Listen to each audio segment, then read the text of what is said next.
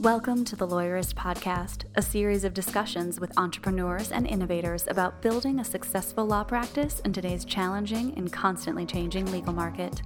Lawyerist supports attorneys building client-centered and future-oriented small law firms through community, content, and coaching, both online and through the Lawyerist Lab and Accelerator. And now, here are the co-authors of the Small Firm Roadmap and your podcast hosts.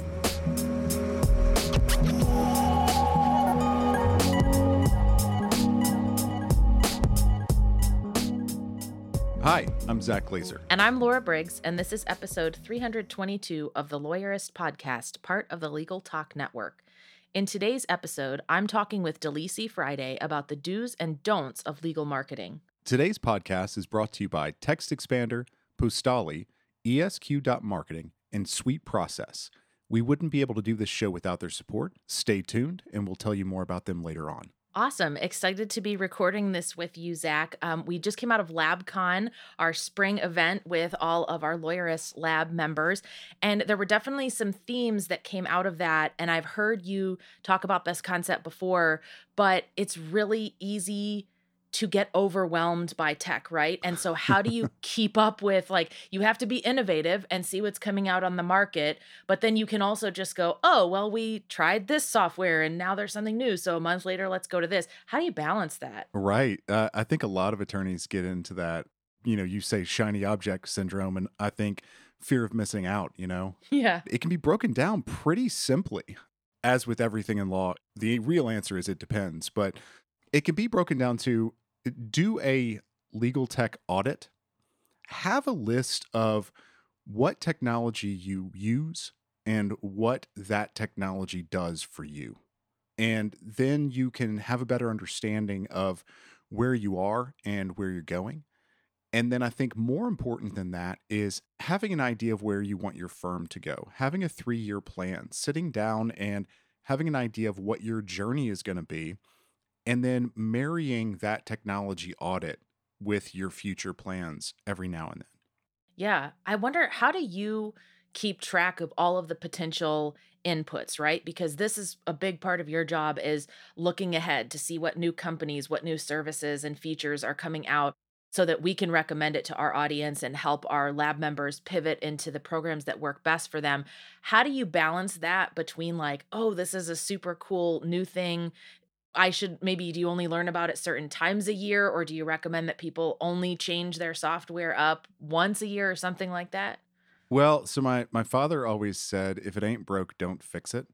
I think a lot of times the idea is, unless you have a specific thing that you want to do and your software doesn't accomplish that thing, then go ahead and stick with the software that you have or the application that you have. That doesn't mean don't be aware of what's out there.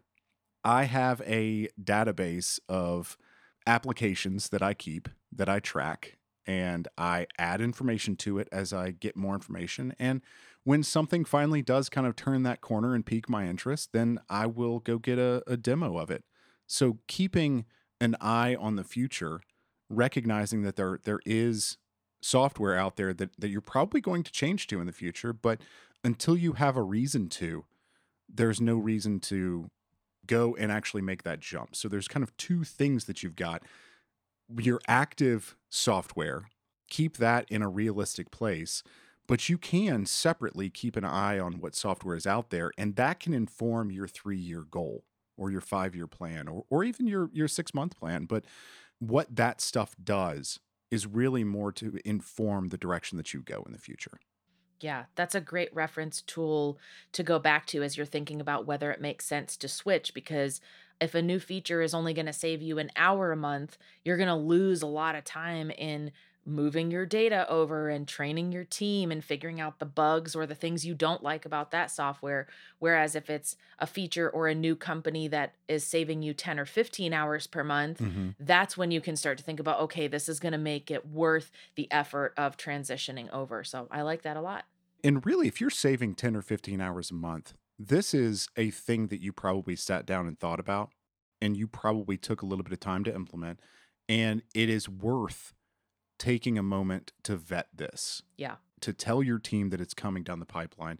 You don't want to be the person that shows up every Monday and says, guys, we're moving to Google Suite. We're moving to Trello. That's going to get really old for your staff very, very quickly. Oh yeah, that just sounds like a nightmare that to constantly be moving because there's always things that you didn't anticipate when you move. And it's also just a hassle sometimes, right? Like Hmm. even when you think it's going to be relatively simple, you've got to prepare for that downtime. It makes me think about when we have to take our website offline, right? And it's like there's always stuff that happens after the fact when we take it back up that there's issues. And then you just have to account for, okay, this means that people can't use this thing or can't work as quickly or do whatever. So yeah, remember those opportunity costs as well. Absolutely. And I think it gets tricky when you're a solo attorney, when you say, well, I don't have anybody that is relying on me to use a particular technology. And so, yes, you can be a little more agile there, but you want to have a 3-year plan. You want to have an idea of where you're going with your company, and you definitely want to have a legal tech audit of some sort, just a spreadsheet of what technology you use and what problem it solves for you. And that way, when you go and find something else, you say, well, what does this solve for me? And do I need that solved? So even solos can take their time in jumping from tech to tech. Awesome. Thank you so much for these tips. Of course. Now let's jump into Laura's conversation with Delisi.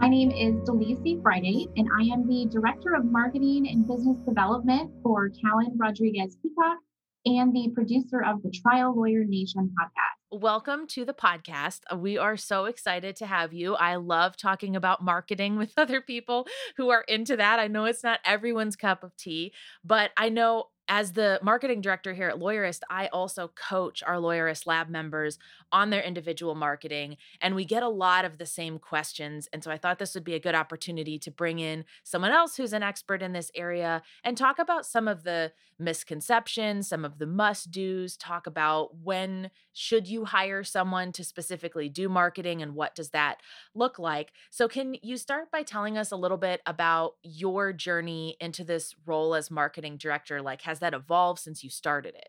Absolutely. So I actually celebrate 6 years next month with the firm I'm at now.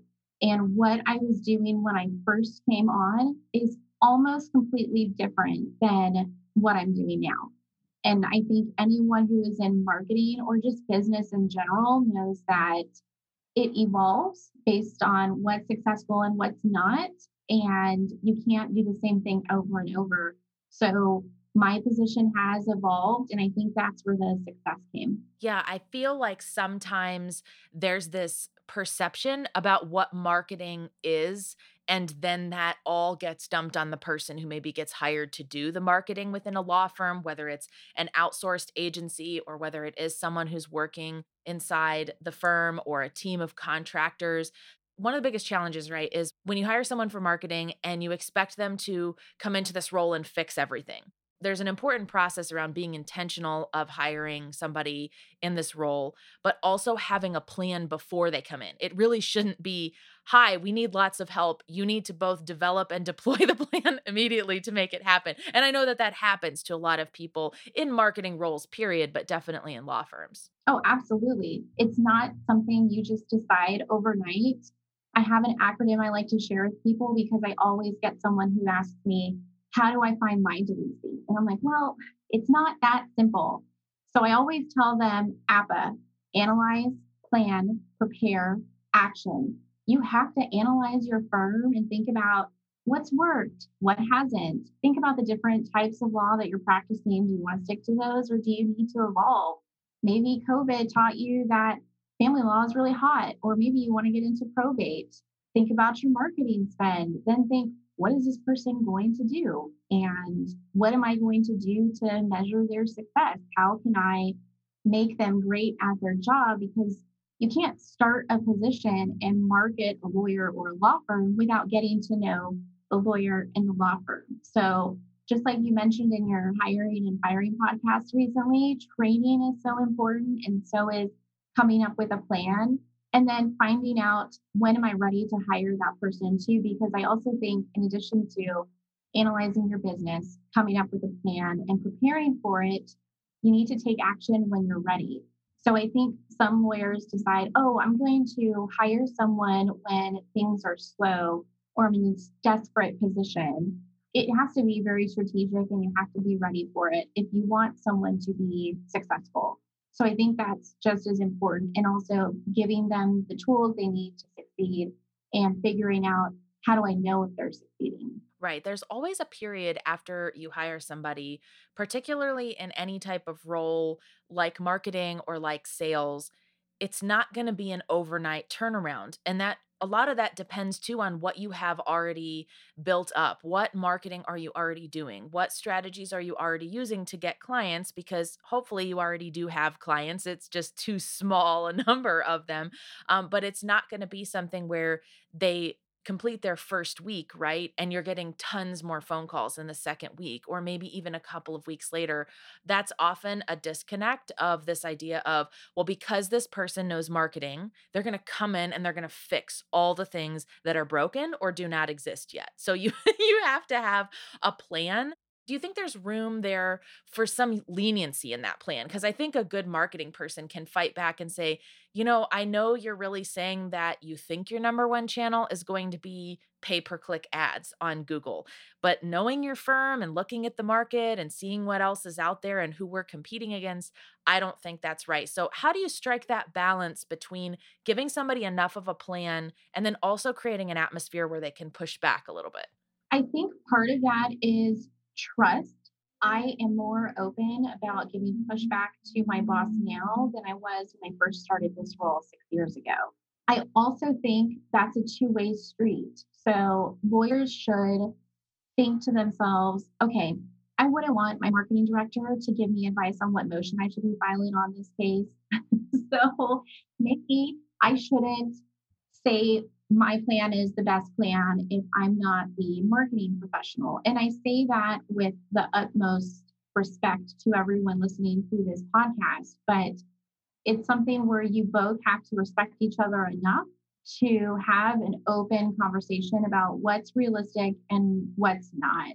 Yeah, I often find that there is an attempt to blend skills that do not always come together in the same person. I was telling you before we started recording, I recently recorded our an episode with our own director of operations about hiring an admin, and we have seen some attorneys that seem to think that an admin assistant and a marketing person are one and the same. I think for the most part, they're very different skills and they should also be paid differently. So, having someone who's being paid as an admin to do marketing work or be expected to get up to speed with marketing work is not always the best fit. So, I think that was a really important point that you made around you're hiring a professional. So, whether it's someone that is a little more junior and needs some training to get up to speed, but has the potential to learn that and start implementing things on their own, you do have to develop that trust in them. Some baseline of it has to be available. And I think it's a mistake to say, well, this person does other administrative tasks for me and they do them well. So I can just teach them how to do the marketing things. I mean, I'm open to totally being wrong on that as well, but it's just my general perception. If people could see the video, they would see my head just nodding the whole time because, and I will share a personal experience. We had an employee who we no longer needed in her legal assistant position at the office. She was a great employee, but we were growing our offices in other cities and just didn't have a need for her in that city anymore. So we said, you know what? She's got a great attitude. Let's see if she could be in our marketing department. And I learned in that moment that just because someone is great at a role in your office does not mean their skills can roll over to marketing, because marketing is very different than what you're expecting your legal assistant or your paralegal or your office manager to do. They're completely different skills. And there's also a big communication, whether it's oral communication or speaking, that comes into play with marketing, and also great interpersonal skills as well, and analysis, and just the foundations of marketing that someone needs to understand that are required. So, to anyone who is thinking, you know what, I think I'm just going to have our admin start to do some marketing too, I would advise maybe you don't do that. Maybe you hire a part-time person, or maybe you hire an intern who's in school right now for marketing instead, because they're two very different roles. And I went through that myself, and I've seen other lawyers do the same. So I agree with you wholeheartedly. Yeah, I feel like if someone asked me to step into a role like building website code and doing development, and I had no idea how to do it, I would feel immense amount of pressure like, oh boy, this isn't something I even know if I want to do, and now I have to learn it, and it's my boss and they want me to do it, and I could make more money or get more hours. You don't really want your employees or anyone you're working with, a contractor too, to be put in that position. And I think one of the key ways to think about, there are some things that an admin can do that are they can schedule things on your social media scheduler. Absolutely. But should they be defining the social media strategy and crafting the copy that goes behind it? Maybe not. And so that's the line I like to use of, are you asking this person to do things where they're both creating and implementing the strategy? Because at minimum, the creation needs to be somebody who has an interest and experience in marketing. So I love that. So now we know who not to hire. So now hopefully everybody avoids making that mistake. Let's talk about, how do you know if this is an internal hire? Is there a, kind of framework you can use to say, oh, this is when you just need an agency to implement stuff, or this is when you need a part-time contractor who just does certain marketing tasks? I'm curious, you work as a marketing director specifically in that firm. So I'm curious what you think about that. So I think the answer to that is very specific to the law firm who is considering it. So just as a little background, when I came on board, I had a legal marketing company that hired me and helped me create our marketing strategy when I began my position. Then we parted ways. And when I was in my position, we found I needed some extra help because I don't have design skills. So do I use Canva for free? Do we hire a contract graphic designer? Do I have an agency? We decided, let's hire an agency. And that's the way we stayed for probably 3 or 4 years until we made the decision to go all in-house. I think the road from agency to in-house marketing department for lawyers is very different for each attorney. And it goes back to that APA that I had described: analyze, plan, prepare, action. That's where you're deciding this information and analyze.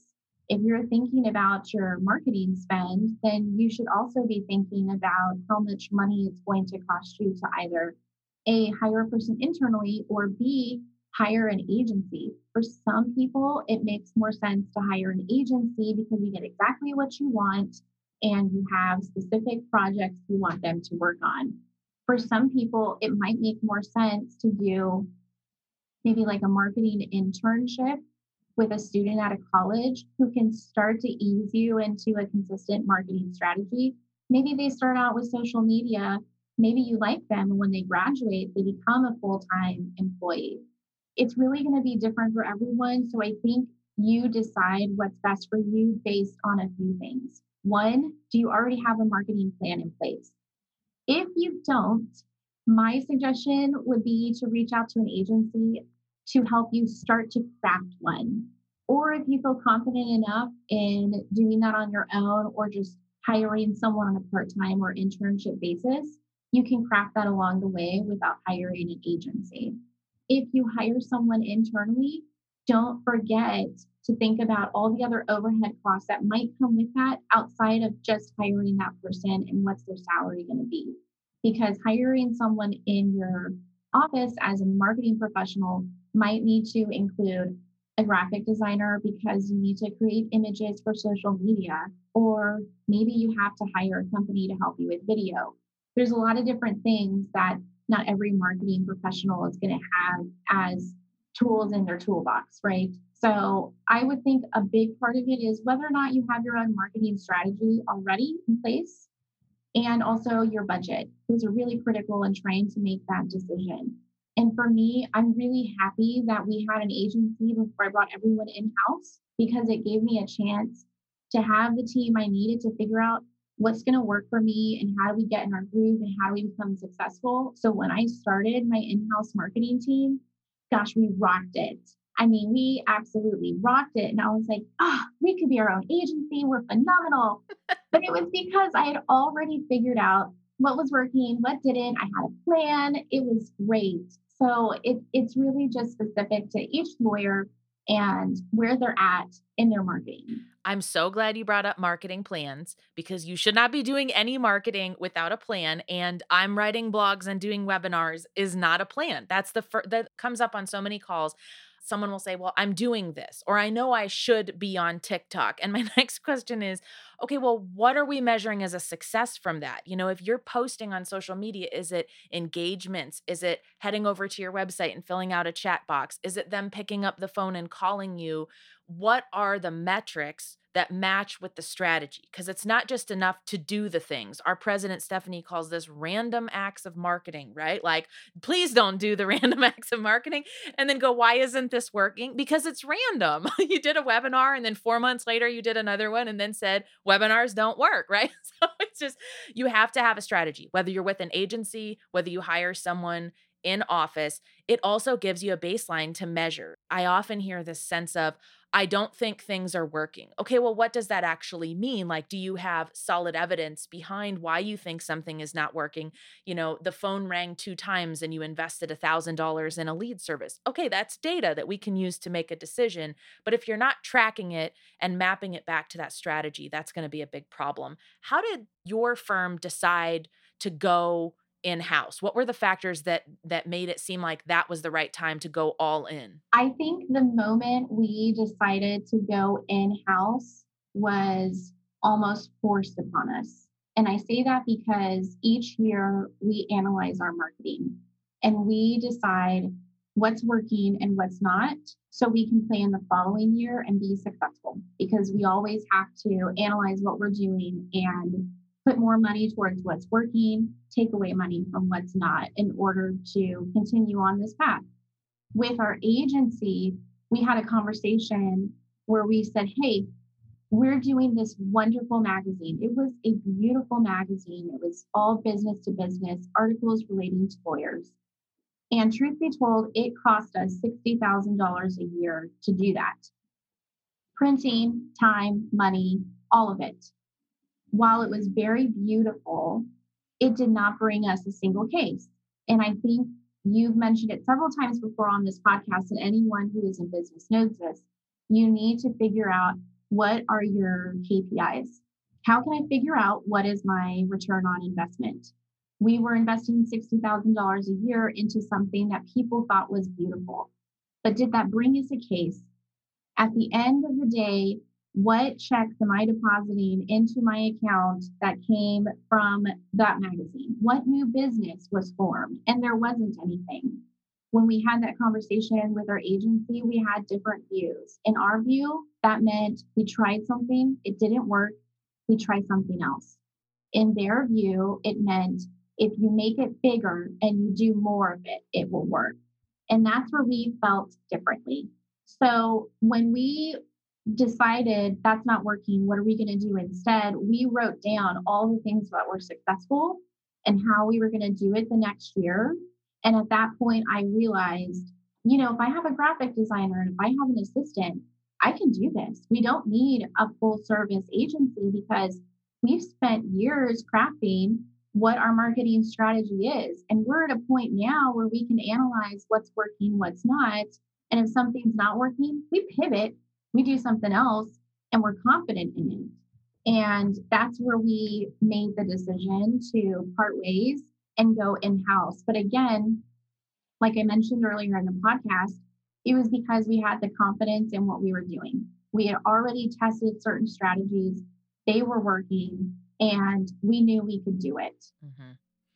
And I think that gets to this idea too of what works for one firm doesn't necessarily work for another. Even if you're in the same area, even if you're in the same practice area, it doesn't always match exactly. So there could be someone listening to this podcast going, well, we did the magazine thing and it's getting us tremendous results, right? So until you have that marketing strategy and you've set the KPIs and defined this is what a win looks like for us, because for some people, If you do a webinar and only 10 people show up, but 2 of them always purchase a $2,000 estate planning package, that could be a win. That's a well-spent couple hours of your time, right? But it doesn't work the same from one firm to another. And so I think shiny object syndrome is another thing. Oh, well, I heard so-and-so is doing this on YouTube, and I see this person is using only chatbots on their website. And it's fine for you to test things like your firm did. You tested something and then you sat down at the end of that experiment and said, did this work? And we're ready to make the hard call of saying, this didn't work if it really didn't, because you had data to pull from that. You had data of how much this cost, how much time we put into it, and we didn't see anything out of it that we felt was a win. And that, I think that's really important point.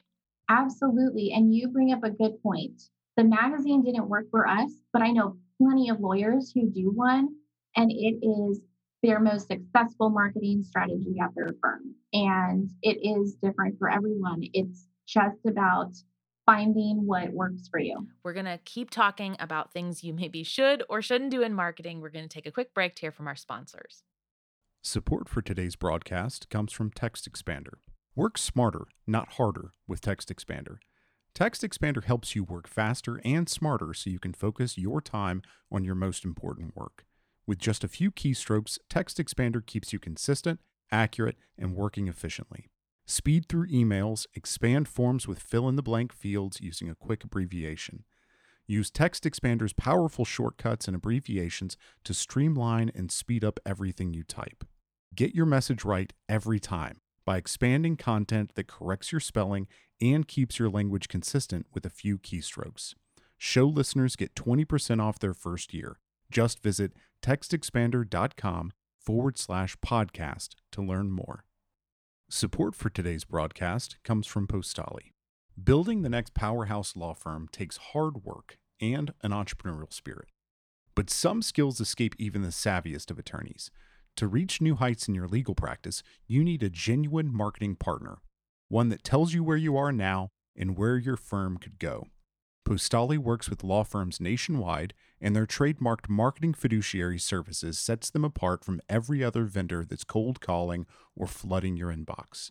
Whether it's informal guidance about things you can do today or a big picture approach to law firm expansion, Postali is perfect for business-minded attorneys with an eye on the future. No matter where you are in your journey, Postali is the full-service, strategic marketing partner that grows with your firm. To learn more about the services Postali offers, visit postali.com/lawyerist and reach out for a free consultation. Support for today's episode comes from ESQ.marketing, an agency that provides successful SEO strategies for every stage of your practice. You will work with experts in legal marketing. All of their intense focus is on helping attorneys generate more clients and cases from the internet. They don't work with anyone else. You'll breathe easy with low-risk, month-to-month contracts. There are no long-term commitments. ESQ Marketing earns the right to work for your firm each and every month. Best of all, you'll get direct access to the person working on your account. No account managers to deal with, no lost in translation with your requests. To see if you're a fit, visit esq.marketing/lawyerist to get started. Support for today's episode comes from Sweet Process. Sweet Process is software that enables companies to have a central place for all their procedures, processes, and policies. It makes it easy for management, managers, and their ground-level employees to collaborate on and continuously improve these documents together. Sweet Process becomes the one source of truth, the one place where every employee, regardless of their role or team in the company, can go to find information on how work is done. Sweet Process makes it easy to train new and existing employees because your documented procedures are already in Sweet Process. So, when employees are getting tasks done, the instructions are right in front of them. Sweet Process offers a 14-day free trial, but by using our dedicated sign-up link, you can extend that to 28 days. Just visit www.sweetprocess.com/lawyerist to sign up now. No credit card is required. Okay, so I'm glad we're in this part of the discussion now, because this is something that you and I have chatted about, not while recording, right? This idea of finding what works for you and deciding when you can walk away from a strategy entirely. So, the example of the magazine is a great segue into this. I've been having this conversation a lot with a few lawyers recently. I did a coaching call with a lab member last week who said, I've diligently tried with digital marketing. I just don't get leads from it. My referrals business, though, when I put energy into my referrals, I have consistent business. It's the most qualified cases. It's the best clients to work with. And I feel like there's this pressure around digital marketing in general, but specifically around things like, oh, I should start a podcast and that'll be super easy, right? And then it turns out that maybe that's not the lead driver or it's way more involved than you thought. So, can you talk a little bit? I know your firm tried digital marketing and then made some decisions based on that about where you wanted to spend your marketing energy and dollars instead. Absolutely. First, not everything is going to work. I tell lawyers the only regret I want them to have is not trying something. Legal marketing is just like when you're in court. I wish they could harness that energy when a judge denies your motion and you have to go right into the next motion and argue it after you've been shut down. That same professionalism and drive and character is legal marketing. So the judge denied your first motion. Oh, well, get over it. Go on to the next one. You won it. Great. There's still a chance you can do this. That same scenario applies to legal marketing. You might try something and you don't do well at it. That doesn't mean you should stop. It means you keep going and you try something else. Digital marketing is a great example of that. When I came on, I did a lot of digital marketing. We had an agency and we spent a rather healthy six-figure amount in digital marketing because we wanted to have skin in the game. I'm in a very highly competitive area in one of the top 10 largest cities in the country. So if I want to play ball, I've got to have a lot of money out there because all my competitors are going to have a lot of money out there too. Was it successful? No. I managed all those leads that came in from digital marketing. I realized there were so many leads that I had to hire an intake specialist because our receptionist couldn't handle enough, which was another cost on top of that. And the leads were not quality leads. And I got maybe 5 cases that year from our digital marketing effort. So whenever someone talks about digital marketing, I tell them just recognize that it's competitive and that you need to think about how much money you're willing to invest. Make sure you feel comfortable with the idea that you may not get a return on your investment, and recognize that because it's competitive and always changing, you probably need to hire a professional to help you. And again, just recognize that what works for one firm may not work for someone else. I tried it. Digital marketing gets a lot of people business. It did it for us. And what we recognized after that was our best cases that brought us in the most money were from other lawyers. So we pivoted from business to consumer to business. And now that is all we do. legitimately 95% of our business comes from other lawyers. The other 5% are random people who are referred to us by friends and family. And it changed. I never would have thought that's how we'd be marketing, but you have to figure out what works for you. And you had the ability to do that because you were tracking. And that goes back to what we were talking about before the break. You have to have a way of tracking everything so that you can tell when something is a win. I think a really good quality of any person who works in marketing is they have to be not afraid to fail. You have to be willing to put yourself out there and say, I'm going to try this and I'm setting this budget and this is the timeline. And I may be dead wrong about what I'm about to do. And that's why I've put it in nice little boundaries and said, we're going to do it for a month or 3 months or whatever it might be. Sometimes there can be a clash between different personality styles. Like, it's definitely frustrating when you try something with marketing and it doesn't work, but it's also, I'd rather spend $500 to try something and learn that it didn't work and be able to say, we are officially released from having to try that as a marketing method. Might work for others, doesn't work for us. rather than just keep throwing money at the problem and expecting ROI. So I think sometimes there's a clash between people who work in marketing and maybe someone else in the firm that's saying, well, what's my exact ROI? Because it's not always going to be positive. You have to be willing to give someone the liberty to say, I'm going to try this and I'm going to try it in a really conservative way. We're going to put as little skin in the game as we can to see if we get traction here. And if we don't, it's nobody's fault. And we're going to walk away from it and say, we tried that. But the more data you have, the more you can look at the things that are actually working. And if it's not digital marketing, if it's not some aspect of digital marketing like Facebook ads,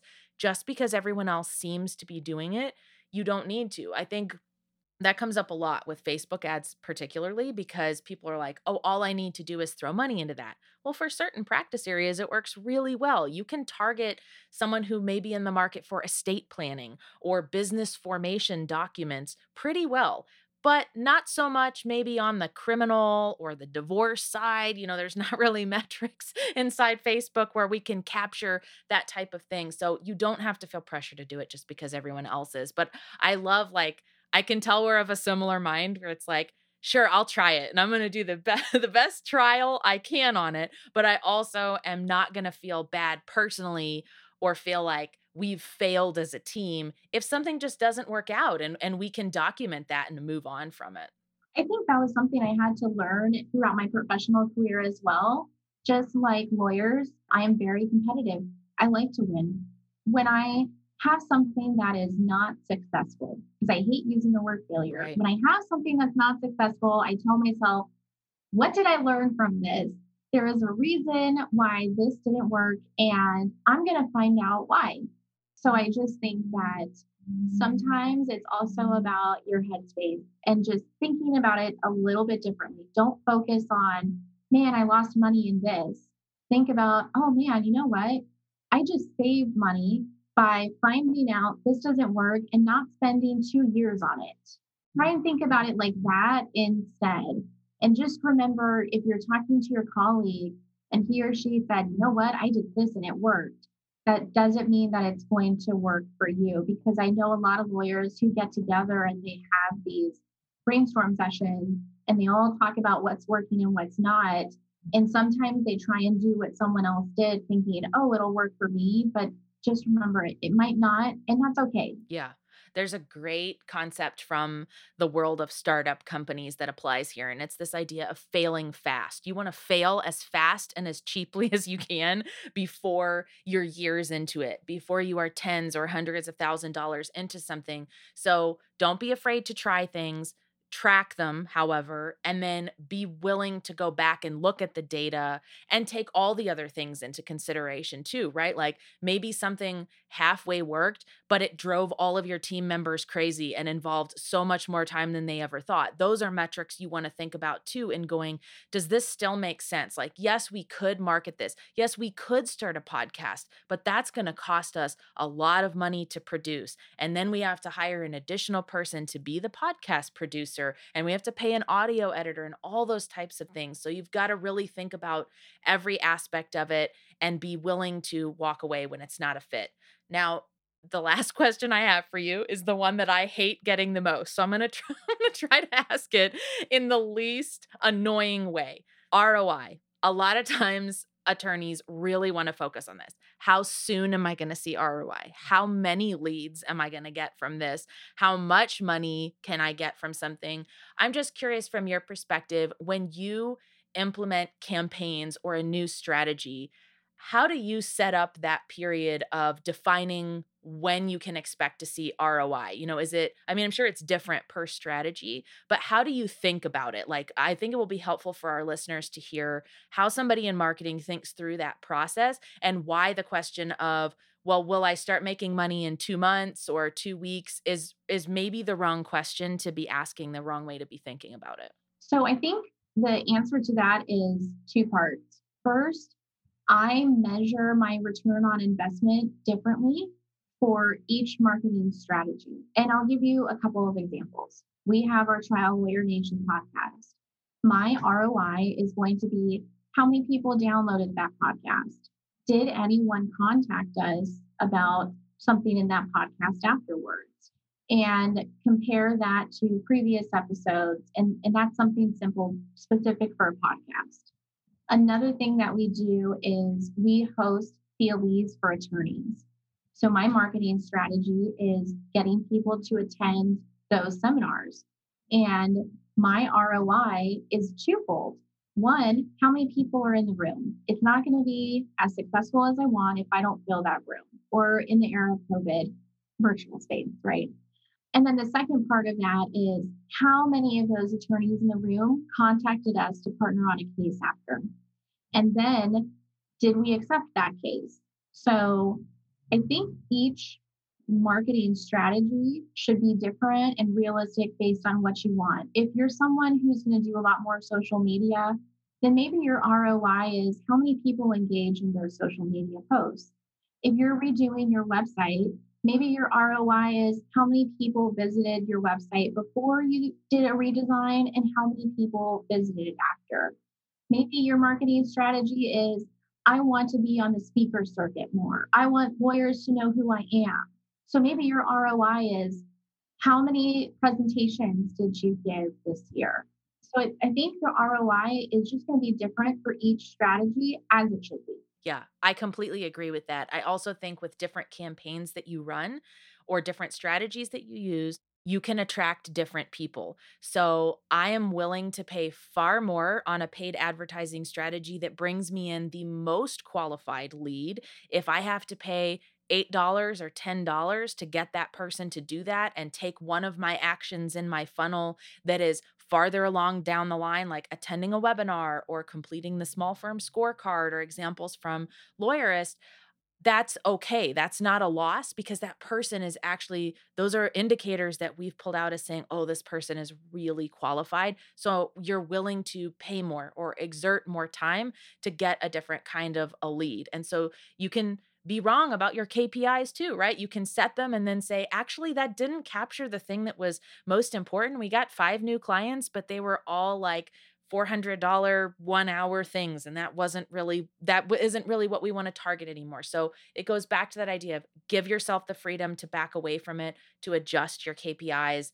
I love that. I know you have more to say on this topic though. And I'm nodding my head a lot because the funny part is you sometimes have to change how you measure that success. And I'll give you an example. When I was doing my marketing 2 years ago, I measured my success on how many new potential clients came into the office and how many cases we got to look at from other lawyers. That's how I measured it.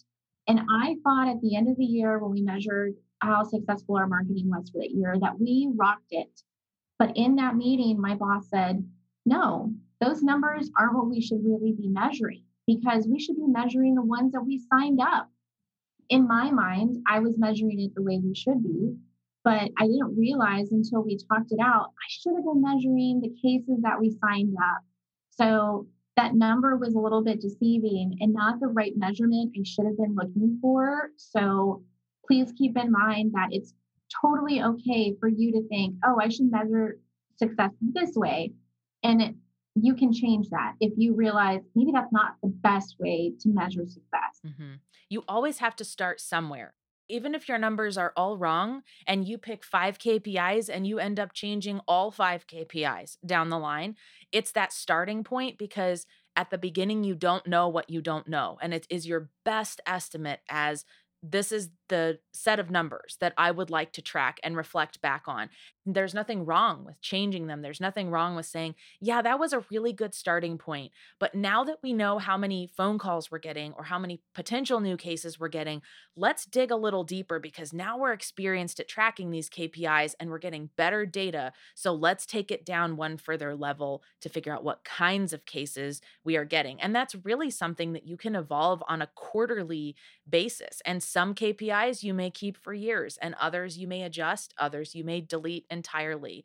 But I think it's that important starting point of capture something, be willing to be wrong, right? And then use that data to make informed decisions. Because I don't think it's anybody's fault. I mean, we do this on our team a lot. We'll go, was that really the right number to give that person to report in on a weekly basis? Is that the metric that we really care about? Or is that kind of like a throwaway, or like you said, it's deceiving. It's not telling us the entire story, because it's one thing to pick KPIs that you know you're good at and just go, oh, that one's like set it and forget it. I know I'll hit it all the time.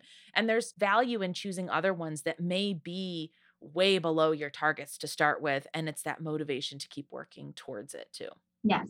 I think the important thing is just to have them, because I know so many lawyers who do something and they don't know how they're going to measure success. They're like, success in my mind is doing this. And I'm like, is it? Because you don't know how successful it is until you find a way to measure it. So yes, maybe success for you is doing it because you haven't done something consistently, but let's take it a step further. Awesome. Thank you so much for coming on the show. I am so pleased that we were able to connect and talk about these important topics. This is going to be a really great episode for our listeners. So thank you so much. Thanks for having me. The Lawyerist podcast is produced by Bailey Tiller and edited by Christopher Eng. Are you ready to implement the ideas we discuss here into your practice? Wondering what to do next? Here are your first 2 steps. First, if you haven't read the Small Firm Roadmap yet, grab the first chapter for free at lawyerist.com/book. Looking for help beyond the book? Let's chat about whether our coaching communities are right for you.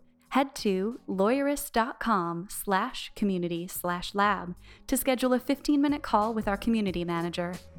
The views expressed by the participants are their own and not endorsed by the Legal Talk Network. Nothing said in this podcast is legal advice for you.